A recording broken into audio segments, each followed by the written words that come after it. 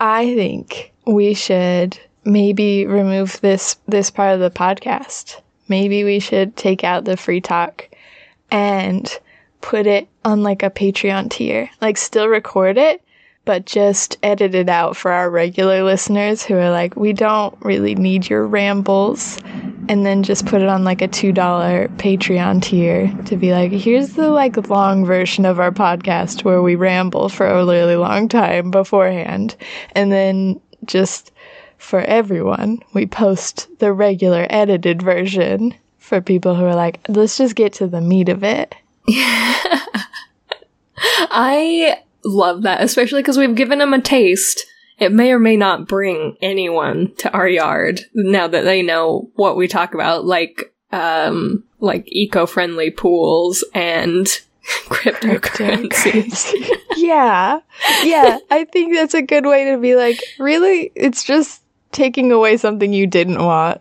But if there is someone out there who's like, I think it's fun that they do this. I mean, one, you can tell us and maybe we won't. If we get like a lot of people being like, no, we really like this first part, this ramble mess part, then of course we won't take it out.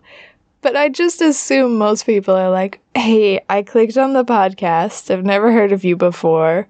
I clicked on because I wanted a review of this show that I thought was really cool.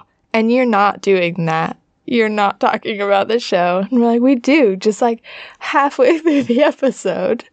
So it might be a good compromise. That's just my thinking. Yeah, I think that's good thinking. I like that. I think that it gives people, like you said, some options, a selection of exactly what kind of content they want to get from us.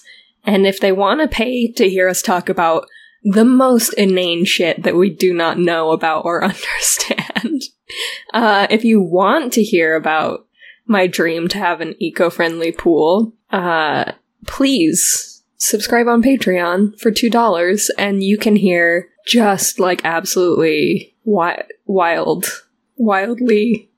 definitely interesting information that super cool stuff. Partially researched. Stuff that we clearly did not plan out before. Yeah. It just seems like maybe I'm just chickening out, being like, I don't know if we're just not good at small talk, so we have to cut it out. Yeah, it's wild because I feel like in my mind I'm decent at small talk, and that I think I'm not good at small talk with people who I love most, because it doesn't make sense to do easy chit-chat small talk to my best friend, where usually we're like, let's do a deep dive into the emotional damage I received this week via this method or whatever. Yeah, but it feels weird to get that intense and personal in the first 10 minutes of our podcast. And also to protect the privacy of the people in our lives, it's hard to bleep out names and blur details. But also talk like regular people. It's just, I don't feel good at it. I don't know that we're not good at it. Maybe people have loved this section. Maybe people will tell us to keep it in. My instinct is to hide it forever behind a paywall. Hide it behind a paywall, because then people give us money and that proves they love us going into it, right? Like, right? Prove to me that you love me, and then you can hear the stupid shit I have to say before the podcast starts. Did I make it problematic? Did I? Yeah. Now I'm chickening out of doing anything. I think we're gonna cancel the podcast, actually. I think we have to stop the podcast because Raquel's joke pushed it too far. Now I can't believe in anything that I'm doing. What if I'm just not good enough? You are good at everything you do, and I think it is a really brilliant idea. So let's excuse jokes from the room so that I don't accidentally ruin the idea again. We'll include some listener feedback. I'll put up a poll. We'll do it that way so that it doesn't have to be you and me deciding, because that's the easiest way to make a decision, is to defer it to somebody else. Yeah. I like the idea of Play on K being an occasional democracy. Like, when there's something we definitely want to do that we've decided on, there will not be discussion. We will just enact our new policy changes or watch whatever K-drama we feel like watching. But every once in a while, maybe we like a democracy in here. Maybe we get the people to speak up. All of the Play on K listeners. We don't have a cute name for our listeners. That's one of the charms of our podcast, is that we haven't given any of you what is it called? Like a plural, a collective noun. Is that it? Ooh, that sounded right. I don't know. It's like a group of owls is a parliament of owls, and a group of whales is a pod, and a group of deer is like a herd or something. We don't have that probably. The only one that I can think of, and I was Googling it, so I'm sorry to be distracted. The only one that I can think of is combining the letters of Play on K and then just adding like ER on the end. So all I could think of was plonker. Oh. And I was pretty sure that was not a super nice term. Yeah, I think that's maybe even a rude term in British slang. Yeah. If not straight up rude, then maybe not complimentary. Yeah. The Google says fool or idiot, which seems pretty low key in American English. Calling a stranger an idiot can be pretty mean. Calling a baby a fool seems almost hilarious. But yeah, I don't think plonker has that same lightheartedness, and I don't really want to call our fans that, but it's all I could think of. Absolute sidebar, when I was a child, my nickname that my grandparents gave me, so one of my cousins had the nickname Muffin because they loved blueberry muffins, and I don't remember that everyone had nicknames, but I had the nickname Putz. Oh no. Yeah, because if you look up the definition of putz, it's pretty much just a useless person. Yeah. I think they called me that because I lost stuff a lot. Like, I seemed kind of like a space case, a little airhead. I was just, I couldn't find my shoes. That... I feel like it's normal for kids to lose shoes, but maybe that was just my experience, and I was like, I don't know why everyone's throwing shade, because I don't know where I untied and took off my shoes. Yeah, I think that's normal. I can't remember losing my shoes much, but that seems like a normal kid thing to do, and to be like, I guess, like, putz is a fun word. So it doesn't feel that mean. Yeah, it's very cute. It's cuter than, like, airhead or idiot. Yeah. They didn't choose a mean version, but it's kind of the same idea. Yeah, it's I still to this day don't mind it. I don't look back on it and I'm like, how abused was I? Like, it's cute, but also...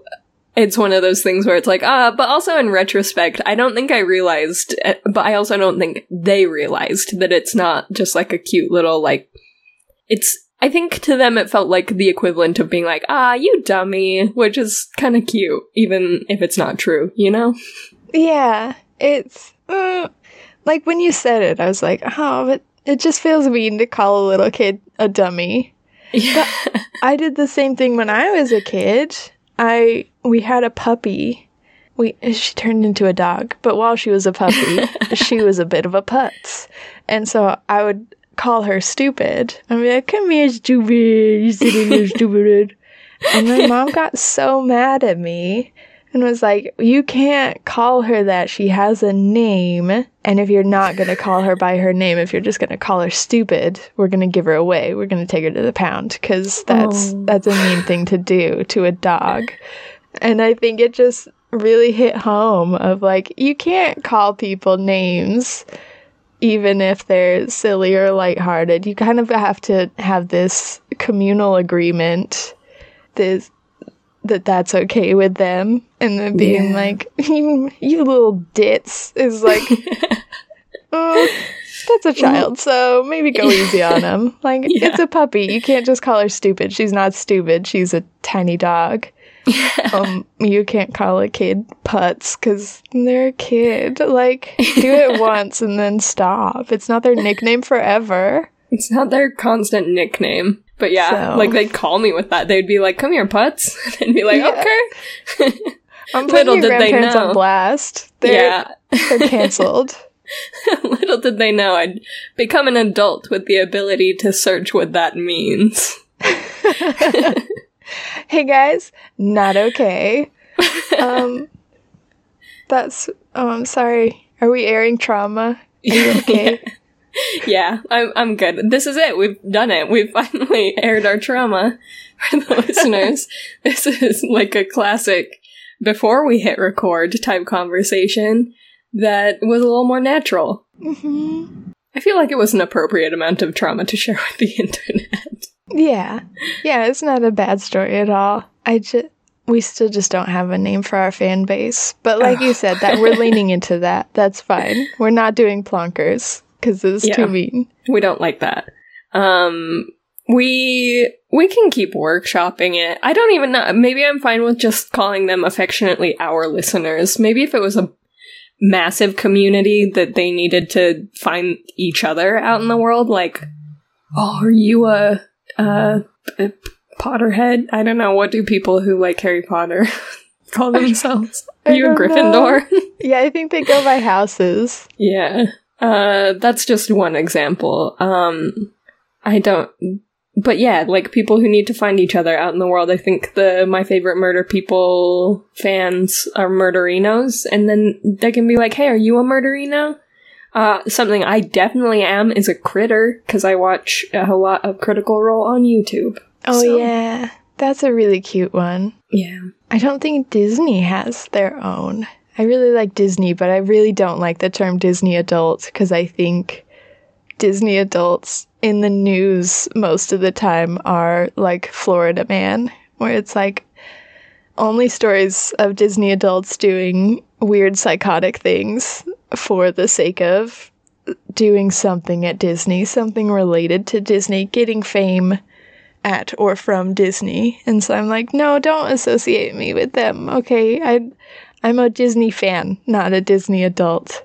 But I am also an adult, but not, okay, just no fan names. There is no intersection on this Venn diagram. I am a Disney fan who is also an adult, not a Disney adult. Okay, let's keep it clear. But I guess in a way, Disney doesn't really have a fan group name. Yeah. We can be like Disney. And if something happens organically, like if a community comes together and says we want to be called this, that is awesome. But optimal. Yeah, we won't name that. Will also be a democracy. That will also be the people's choice. You guys can name yourselves. You're welcome. If you want to call yourself by literally just your name, do it. We'll allow it, as we are kind and just leaders. Okay, time to start, because I do really want to talk about the final 2 episodes. Yeah, let's roll that song.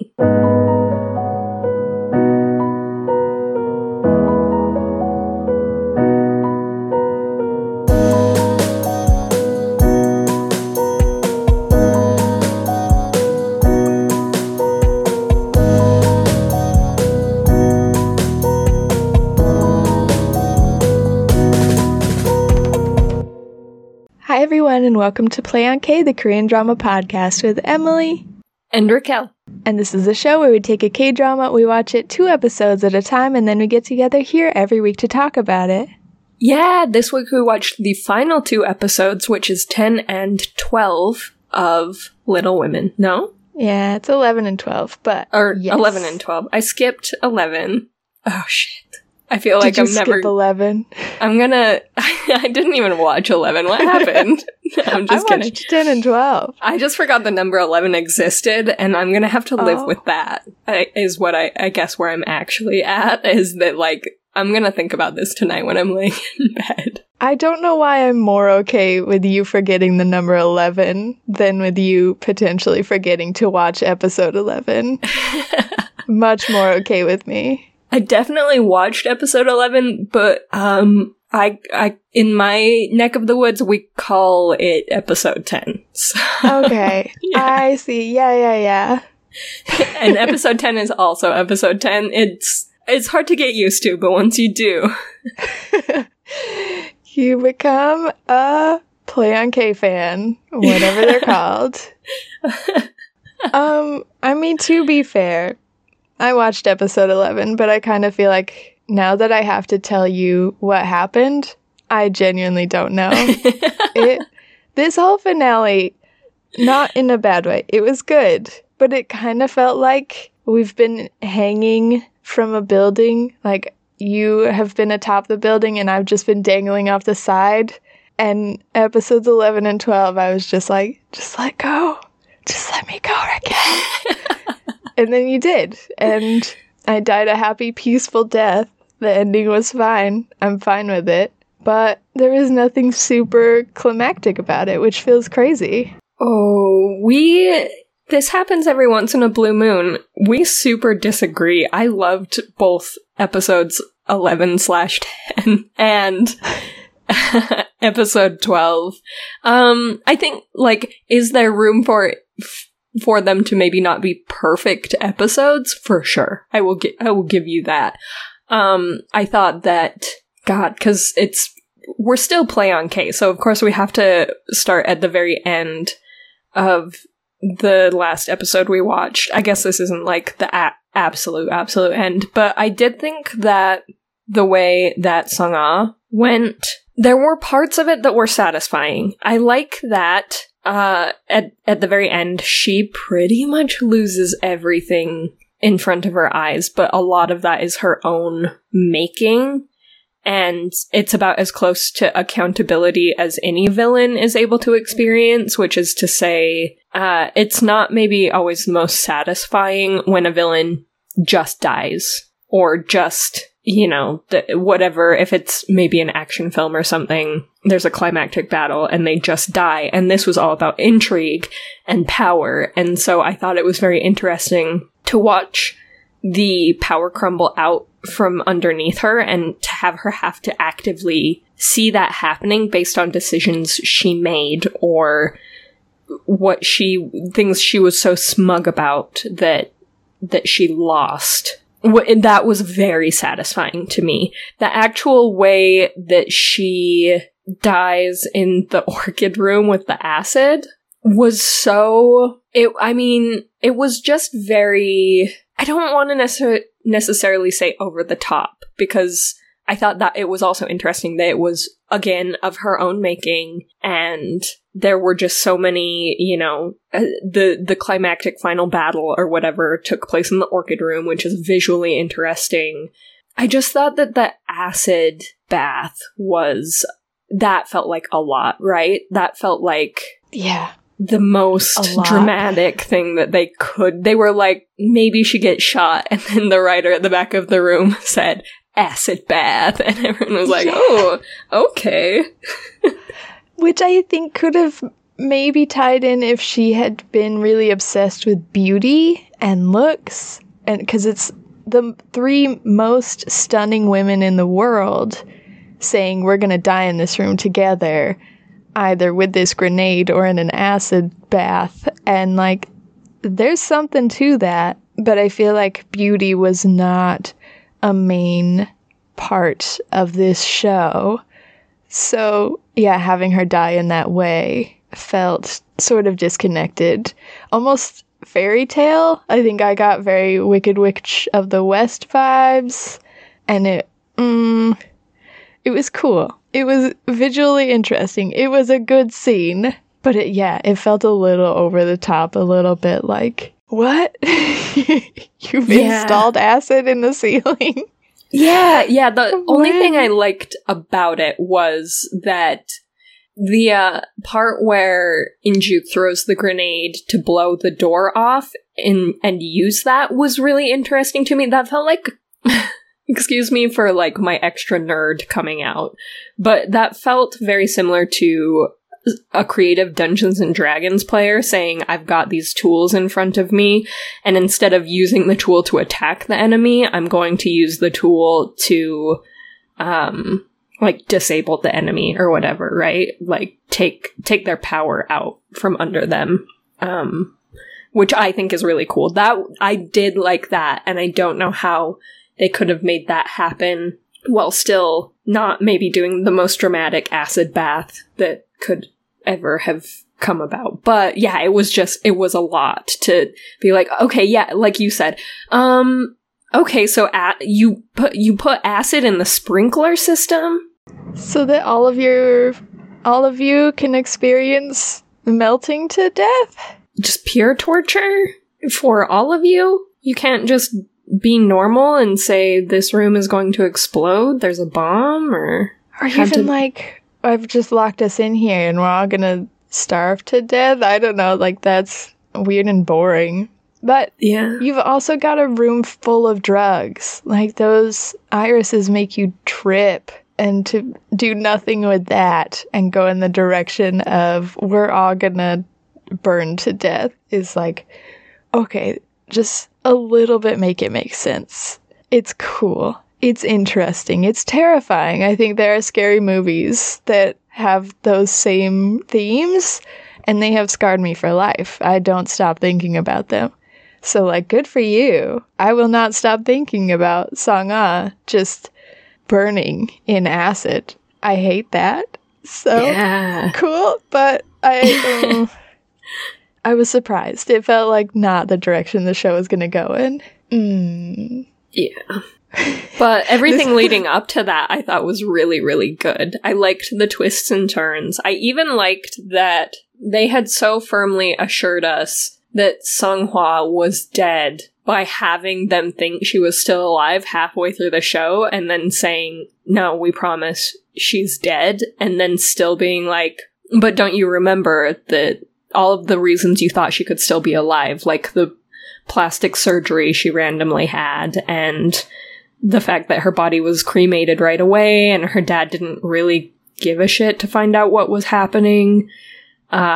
It makes me happy that they put those in for a reason. Even if it was the old 1, 2, 1, 2, like over and over again, you know, kind of whiplashy to say, she's dead. Ah, just kidding. She's not dead. Ah, just kidding. She is dead. Ah, just kidding. She is not dead. That's fair. Yeah, it's whiplashy, but it was cool. If only for the sake of Inju's ending, which I will say I loved. I loved Inju's ending. But yeah, I didn't need Hwa Young to come back. I get your point of it's really cool. It's very validating since they set up all these reasons that she might not be dead in the beginning. It's validating to be like, and she wasn't. You're welcome. But I felt like I didn't need it. I didn't need her to be alive. I just liked it because Inju really liked her, and Inju needed one win. So that felt good. Yeah. And I think it's really nice that Inju's whole arc, and in a way the whole arc of the show, became about these people who cared more about these friends and family members, these 3 sisters and the friends they made along the way, that cared more about each other than they did about this thing that had been ingrained in them since childhood, that just money and power and greed to be their only way out of a miserable life, and for them to have gotten to these final 2 episodes and have it really driven home that the relationships they build are what makes their life good, and the things that they have that aren't money, and the things that they have that aren't power, but that they have each other is really, really, I mean, I'm just such a sucker for that type of ending, like the power of friendship type ending, when it's well done, when it's not super, super corny, and that it it wasn't. There's no, and we'll all be together forever, Do-il bounces, and he's still a massive homie, and make sure that when he bounces, he does it right. And the sister, In-hye, is still gone, and In-kyung is also taking off. She's going to the US with her now boyfriend, and so it's not, and the power of friendship will keep us together. It's that they love each other, and that is why they made it through this, and that is why they were able to stop looking at the money as the only thing they need, and so the power couldn't be held over them any longer. And I just thought that was really nice. I think that's fair. It's all beautiful, but it's beautiful in the way that is almost too realistic and almost too artistic at the same time. It's hard to describe. Maybe I'll just talk through it. I really like that In-ju is alone at the end, because I think so much of the show is her making these big, hard decisions about who she is and who she wants to be, and to say, at the end, we're leaving her with this space where she can find herself and find out what she wants to do with her life and start making decisions that are completely her own and completely selfish, and that is everything she deserves. And that's beautiful. But there's a part of me that just wants it to be more happy ending, more of the movie style ending, where she gets the guy and her best friend is back and they all live happily ever after, her and her sisters in this big house. And it's too realistic that everyone just goes their separate ways and is good luck. And it's good. It makes sense. It feels right, but I hate it. And it feels really artistic in that In-ju's finding independence, and that's what she needs more than anything. And so in that way, it feels like a movie ending, but not the movie that I like. I like Disney movies with happy endings, where the princess gets all the things, all the money and the power and the boys and the whatever she wants. Not the movie ending where it's no, she found the meaning of life and she's okay being alone. Boring. Oh, I ate it up. It up. I'm so glad you did. I did. I liked the kind of open-endedness that we got with Do-il leaving and saying that he'll be seeing her. Because for me, that kind of is enough for what their relationship was and could be in the future, wherein it's not a solid goodbye. I've already written, the spin-off where he comes back for a job and they're in love and they get married or whatever. I've written that already in my head. That they really do actually love each other romantically. But they left it so open-ended that I can just assume that that's the case. They didn't shut the door on that. And that's kind of enough for me. With how dark this whole show was, it very much is enough for me that In-ju there at the end when she's on trial says that she's learned to love herself and value herself more than 70 billion won. And I think that is such a thing, because I found both In-kyung and In-ju so relatable throughout the whole show on different levels, where I actually was very empathetic toward In-ju's, she called it greed, but her attaching survival as a meaning with money, that she needed it to survive and for her sisters to survive. I think that is a very accurate plot to include, or I guess ideology for a character to have in her position. But I also liked that In-kyung had such a high sense of justice that she was a bit incorruptible by the money, but not maybe incorruptible by her own drive to, solve a mystery or whatever, that she put herself and others in danger or what, there were just so many interesting aspects of their characters But I think that maybe the most relatable thing of all is Inju thinking she's still going to end up poor and still saying, I am, my value to myself is more than 70 billion. There's no money that you could give me that would make me think that I have a worse life than others because look at the people around me kind of thing. And like, look at who I am and look at what I've done and what I've accomplished. I just think she's such a badass. And so I thought that was such a cool speech for her to give, an ending for her to give. And I love the flip side of it with Hua Young also, who was like, look at what I can do when I put my mind to it. I can tear down the most powerful people in the world. And all you had to do was question my love for my mom. Yeah, it was really beautiful and powerful. I'm a simpleton, and so it wasn't the ending for me as a personal individual who has very specific needs. But I see your point, that it was a very beautiful and in line with the show. It didn't feel out of left field.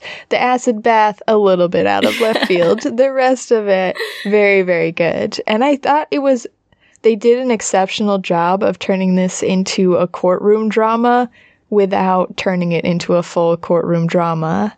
I think they could have spent way too much time in that courtroom, but every scene there was so powerful with each person's testimony, like Inju taking the stand and having that beautiful monologue, and Hua Young taking the stand and having that beautiful monologue, and Chae Do-il taking the stand and taking the hit for Inju and saying, "You think I'm here to betray you, but I ain't, bae." Like that, that's so good. But yeah, I think that's hard to do. It could have turned really procedural, and I was really impressed with how interesting the courtroom scenes were. Yeah, without being maybe, like, they were dramatic. I can't envision a real courtroom scene going as beautifully as those did, right? But they weren't also, it's not like there were explosions in the courtroom or anything. It was the right amount of drama. It was perfectly flavored. Yeah, I liked it. I was impressed. Did Inju go to prison for 18 months? That's such a good question. I was hoping you could tell me. I was hoping you could tell me. I'm assuming not, because Hua Young was not on trial yet. And was still bandaged up. She looked exactly the same as she did in the courtroom. So it seemed like the same day. There's no way. I think that maybe she was on probation. They said something about probation, which I thought would come after the jail time, but maybe what they meant was it's being commuted to probation or something. And I didn't pick up on it. Or something. Yeah, I thought they said 1.5 years in prison and then 2 years of probation, but maybe, like you said, maybe that's just how American law is read, American sentencing is read, so that's what we heard, and it's a complete misinterpretation, because I don't know. It didn't seem like she went to prison at all. Yeah, I don't know that she went to prison. My heart says no. Yeah, I mean, Chae Do-il didn't go to prison either. They were like, he's too hot. No, he'll never survive. They'll simply kill him for being too beautiful. I'm surprised they didn't kill Hua Young for being too beautiful. Yeah. That's a prison crime. Prison looks very different in Korean dramas. There was a kitchen and a shower stall. Yeah. In Inju's cell. It seemed very humane. Yeah. Yeah, it did seem very humane. Let's get into that, Raquel, actually. Let's talk about prison reform, what I wanted to say. Do you want to just trigger a classic Raquel tirade on what prison in America looks like and how many people are in prison in America? Potentially there is a John Oliver episode we can just refer people to. Yeah, probably so. I think that was what taught me about prison in America a couple years ago. Learned real late in the game. When I was like an older teen, I guess. In my 20s, maybe. John Oliver turned all of us. Yep. What's up, John Oliver? Check his show out on HBO or YouTube. I do the YouTube version. It's free, guys. Anyways, so Choi had an ending that I feel like he's taken up so much of our podcast that it feels weird to give him too much more time, but it also feels weird to not talk about him and just be like, so we've said everything that he did and then he left. Good riddance. No, my heart's broken. Yeah, I think what I do want to focus on with Choi Do-il in these episodes is what he gave to us, which was a scene where he gets stabbed, and with the knife still in his chest, he says, well, if you thought I was in love with her, you really shouldn't have done this. And then he takes the knife out and stabs the person who stabbed him. And my stupid heart, my lizard brain devoured itself whole. How is he the most attractive, and he loves her so much, but he's never corny about it? I've decided, again, they've left it up in the air. If y'all don't love this love story, that's fine. Yeah, that's fine, because it's insane, but they left it open for you. He never says the words. Yeah, he never says the words because he's an absolute coward. But we know, I think it's a good ending in that he's clearly head over heels in love with her, but I don't think she's anywhere close to that with him. And like you said, it deserves a season 2 that's just about the two of them falling in love, because it feels like she still has a lot of problems trusting him, rightfully so, and also has a lot of her own stuff going on. So I think giving her time to separate this chaos period in her life from the romance period in her life will be a lot healthier for any future relationships. It just sucks. It just sucks that they have to be separated at the end. It's like they're trauma bonded, but let's later circle back on this and see if that bond is still there without maybe the active, currently happening trauma. Okay. I mean, that makes sense when you say it, but no, just keep them together like I want. Oh. Like, how's that supposed to happen if he leaves? And he's like, I'm literally coming back. That's my ending, is me saying, I'll see you soon. And we're like, no, that's not good enough, my guy. How soon is soon to you? Because it needs to be much, much sooner. I am curious what happened with his mom. She's good, right? Probably. She's good. I did maybe expect an ending where she lived with the 3 daughters. Oh, that would be kind of nice. It would be cute. A little hard, because she, I assume, needs a lot of care. Yeah. So that's just like we're back at the beginning where they've got a mom to care for. Yeah. But at least they have a mom. Is that so mean? It was weird. I've got a dog barking, you've got a train going. There's nothing we can do to save this. There's nothing. I guess it's just weird to me that they gave their non-mom, they closed that loop much more definitively than they closed the loop on Choi Do-il's mom, who was very, very active in the second half of the plot of the show. Yeah, they were just like, they show him and he's driving her in a car somewhere, and then it seems like they're going to die, and maybe she just died. And there was a point where we thought he might be dead. Yeah, because they got in a car accident. Yeah. Maybe she died. That's so sad. That's sad. That's play on Kate Cannon now. We said it. We spoke it into existence. And now she's dead. Oh no. Well, season 2 will have a lot more ghost shenanigans than we originally planned. Yeah, she's got to be there in ghost form. We also I guess his dad just went to prison, which is probably fair, because he was an off-the-grid extremist who owned an insane amount of weapons. He was a likable enough guy if you're ideology matches up with his. It is terrifying that he is the last member of the secret society who is alive. I think it was a pretty clean slate wiping out the general and the principal. I don't know what his role was at the school. The spooky school guy who turns the tables, but only so that he could take charge of the society.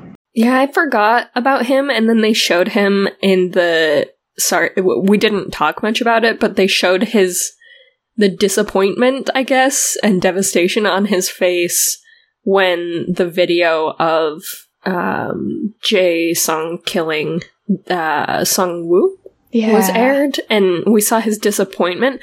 It took me until about halfway through episode 11 to remember who he was. I was oh yeah, he's the guy who like took In-kyung around the history museum. But I didn't know why they focused in on his face back when that video was aired. I was like, yeah, a disappointed person who voted for him. I genuinely thought it was the token old man.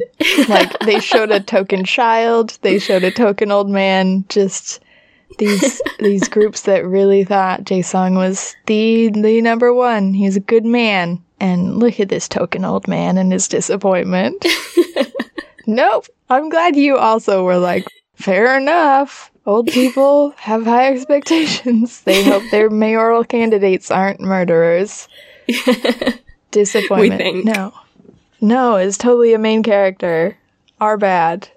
Whoops. Yeah. It was kind of weird how he came back in and he sort of mattered, but then he was very immediately dead. I guess that's just kind of finale stuff, though. It sometimes feels like the finale goes really quickly, and it kind of doesn't, in a way, and I just wonder how it would feel if we were watching it maybe week to week, one episode a week or whatever. I don't know if it would feel as rushed, but for some reason it felt very, and he's here, and he's gone. Yeah, I liked that, though. I liked that he kind of came in and was like, I'm just gonna be a weapon for the Jongran Society and kill In-kyung. And she was like, no, you're the best weapon of the Jongran Society, so you should not kill me. And he was like, definitely, I'm drinking that Kool-Aid now. I liked the clever turnaround where she's like, I'm speaking cult language too, and I think we should do something different. And he was like, absolutely, I feel that. And then, yeah, it was like a little face-off between him and Sung-ah. I'm into that. I'm into that ending for him. Yeah, I did like that by the end, In-kyung's arc led her to being able to say the right thing at the right time, and it saved her life. Yeah, that just felt really cool. A very cool use of her empathy power. Yeah, she did it. I love her. I thought that her whole arc was really, really good, and that I really did enjoy the speech she gave after she exposed the whole secret society and its origins in soldiers who were betrayed by their country. And that was really good. Yeah, I thought that was so cool, and how she ended it with just, she doesn't know what it would look like to be there and be those people and be a reporter reporting on those times, and if she could do any justice to their ideology then as she can now. I just thought that was a really, really interesting monologue. Yeah. It's funny because now I'm gonna flip-flop. I really liked her and Jung-ho and their relationship and how it ended. I do wish she could have had more of a goal for going with him. I do wish it would have been more like, this has been the most exciting time of my life, and I don't want to chase that high with my next story. I want to take a break and see if reporting's really what I want to keep doing, or if I want to do something else with my, like if she had some other reason besides just being like, this time in my life was only exciting because I was with you. And I was like, girl, I hear you. I love that feeling for you too. But also you were being shot at every single day. And I think that might have also upped the excitement a little bit. Yeah, I think it would have been interesting if her speech to him would have been a bit more like, I've stood in the typhoon and I've done the thing, and I know that maybe having my heart racing all the time might be overrated. Because I feel safe with you, and that's the most important. Just like something where it's like, I get that whole, I just want my heart to race when I'm with my loved one, but that kind of falls flat for me, where maybe that is the case for her or whatever, but I also think that with a life as chaotic as hers, I like the idea of her seeing the value in how stable his love for her is, and that being what brings her around, and then that kind of being the driving force of her, like you said, leaving not so much for him, but because she has options, but also being with him is what she wants, right? So it's not, I'm leaving because I want to be with you, but I'm leaving because there's so much to do and explore, and I want to do that with you. Does that sound insane? Does it feel like I'm just repeating the same sentence twice? No, I like it. I like it because, it's similar to what I was saying, but it included the speech that she said halfway through the series, which I loved. I loved that she was like, I am not in love with you because I feel really safe with you. I feel like I'm meditating. I am more calm than I ever am.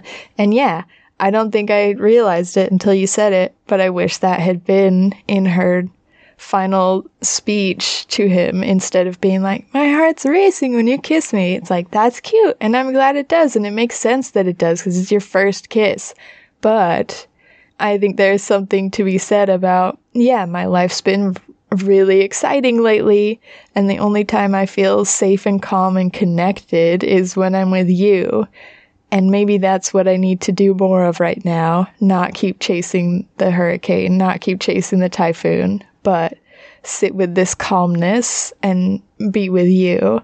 And I want to explore that more. And that's cute. That's valid. It's a different type of love than the heart racing, exciting, crazy romance. And I thought they were kind of juxtaposing that with her sister and Shada Will, and saying the crazy romance is for some people, but we don't all need that. That's a little bit much sometimes. I actually saw that. I saw that happen, and I think that she thinks he could kill her at any moment. And that's hot, but I don't think it's healthy. I don't think it's good. And no, instead of saying any of that, she's just like, you make my heart race too, which cute, but let's up the ante, guys. Let's bring it back to what we said before. Man, I am a nitpicker. The only ship that works is the cute two, maybe not lesbians, but maybe little artists who ran off together to explore the world. Yeah. I love them. That's another open-ended love story that I feel is pretty much just a love story, and I've written it in my heart and in my head. I do want to also touch on that, because I do enjoy... I enjoy that they are still out traveling the world, right? Nothing brought them back, they're still figuring themselves out. Do-Il went and found them, and devised a plan. I am interested, I guess, to know your opinion on the fact that the final monologue was given by In-hye, and I guess the content of her monologue. I really liked it, because I am a forgetful lady and have forgiven everything that happened in the first 10, 11 episodes where I just hated In-hye.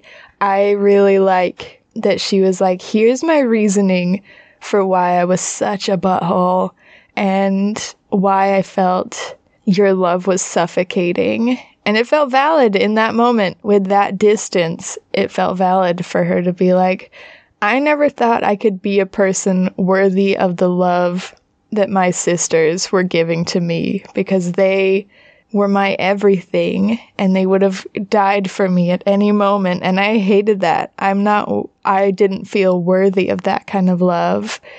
And now that I can pay it back even the tiniest bit, that's absolutely what I'm going to do. Felt like, oh, okay. She's a good kid then. She's just a little moody, and that's fine.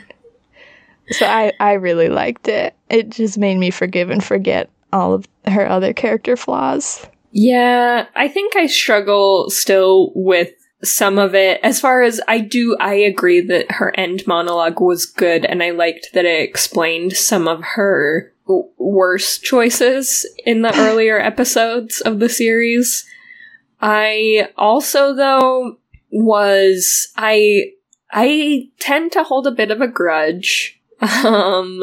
And there are so many times that it wasn't just a matter of her, being moody and rejecting her sisters. It was occasionally very dangerous, the lines she was drawing and the way she was leaving her sisters out to dry. That I guess I can't really think of any, like, immediate instances, but she did kind of bounce around the time that she realized that the family was genuinely dangerous. She's like, actually, let's just go.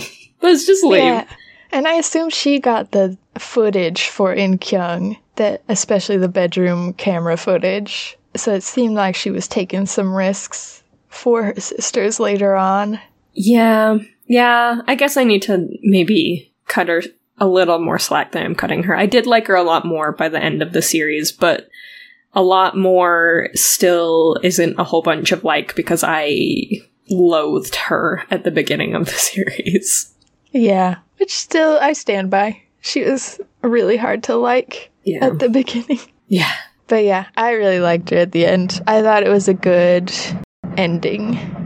I liked that each of the three sisters felt like they were in a good place. It would have been disappointing if it was just like, and In-hye is also good, just so everybody knows. I thought it was like, the monologue was a good look into her mindset, that it wasn't just she was physically safe and she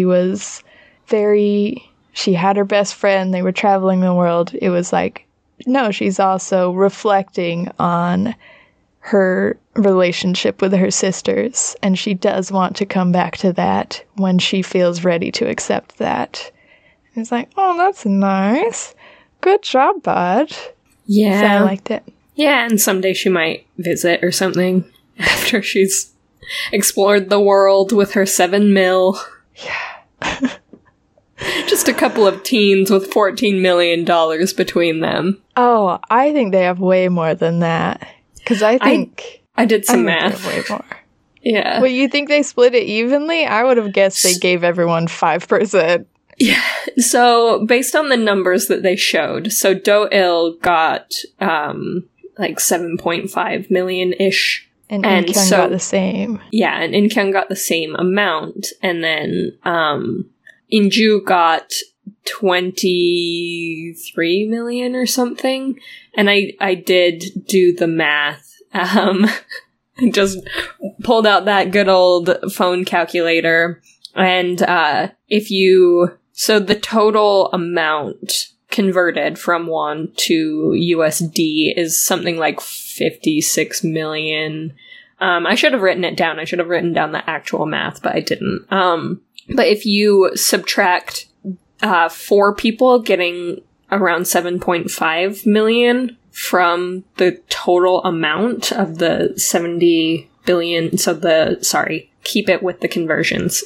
If you subtract their 7.5-ish million from times 4 from the 56 million or whatever, it comes out to the amount that In-ju got, the 23 million. Oh, okay. So they were working just from that 70 billion. So I thought we couldn't calculate it because I thought Hyorin had just a dozen bank books with like money from savings accounts that her parents had started for her across like 5 different countries. So I thought it was like, fair. You don't know what the pool looks like. Maybe people are getting big pieces of pie, but Hyorin's still sitting on multiple generational fortunes. Well, that adds an interesting aspect then, because the math does work out that the 4 people got 7.5, So that's kind of a bummer because it means that Do-il split his share 4 ways. So we added Hyorin, which was not in the equation when he agreed to it. And Hyorin and In-hye got shares when they also would have had a bunch of other money that they have access to. Because I think you're right. That just makes it insane that if we take just the 70 billion won, that got split between the 5 people in some way that makes sense, that, like, the 4-way split between the 4 people who got even shares, it totally cuts into both. I mean, In-kyung doesn't give a shit, but Do-il does give a shit about money, and so it's kind of a bummer for him that he had to share. Which I do think they checked Hyorin's bank books at one point, and now thinking about it, maybe they were shocked to find that people had been clearing out their funds, clearing out Hyorin's accounts. That feels like a memory that was just recently recovered while you were talking. So you might be right. They might be working purely off of that 70 billion that the whole show is about and had to just split that evenly. Yeah, so she had the account, but she didn't have access to the account. And then her mom was probably trying to get her desperate enough to come home and was clearing out her accounts. Yeah. And so they only had that money, that last tiny, tiny bit of money, that last tiny $60 million to split between them. Okay. Well, I'm glad you did the math. Because if the remainder was In-ju's portion, then it makes sense that that's probably the pool they were working out of. Anyways, my computer's gonna die, so... Oh, no. Yeah, let's wrap it. Do we have anything else that we even need to talk about in the show? That isn't bonus material for next week? I don't know. I don't think so. I didn't take notes, though. I did bad. I knew it was the finale, so I figured we'd go through character by character. So yeah, I can't think of anything. Yeah. Bit of a mess. Sorry. Yeah, I think we've covered everything. If anything comes up, we can always add it into our bonus content in the bonus episode. If we forgot to discuss anything, you can send us an email at playonkpodcast@gmail.com. You can always leave comments directly on our episodes, or sign up for our newsletter, which is coming back soon. Or you can find links to our affiliates, NordVPN, which lets you access K-dramas outside of your region, or Skillshare, which lets you level up your skills. I was going to see if there's Korean classes on there. I thought that'd be fun. Or Blueberry Podcast Hosting, if you want to start your own little K-drama podcast. Those are all available on playonk.com. Yeah, we also are on multiple streaming sites, wherever you listen to us. If you drop a rate, a review, or a subscribe, or a follow, or whatever it looks like for you, it really helps the podcast out. It helps other K-drama podcast listeners find us. Yeah, you can find us on Patreon, patreon.com/playonk, and that's just a great way to support the show, and we're adding in benefits starting with the new year, so get on there before January to get those January benefits. Yeah, and I think, am I missing something? Oh, social media. We're on social media, technically. Technically, we have accounts. PlayOnK or PlayOnK podcast or PlayOnK_Emily. Just look on your favorite apps for PlayOnK and you'll find us. Yeah, I think that is everything. And so please join us next week for the bonus episode where we talk about all things bonus of Little Women. Yeah. Okay, bye. Okay, bye. Bye-bye.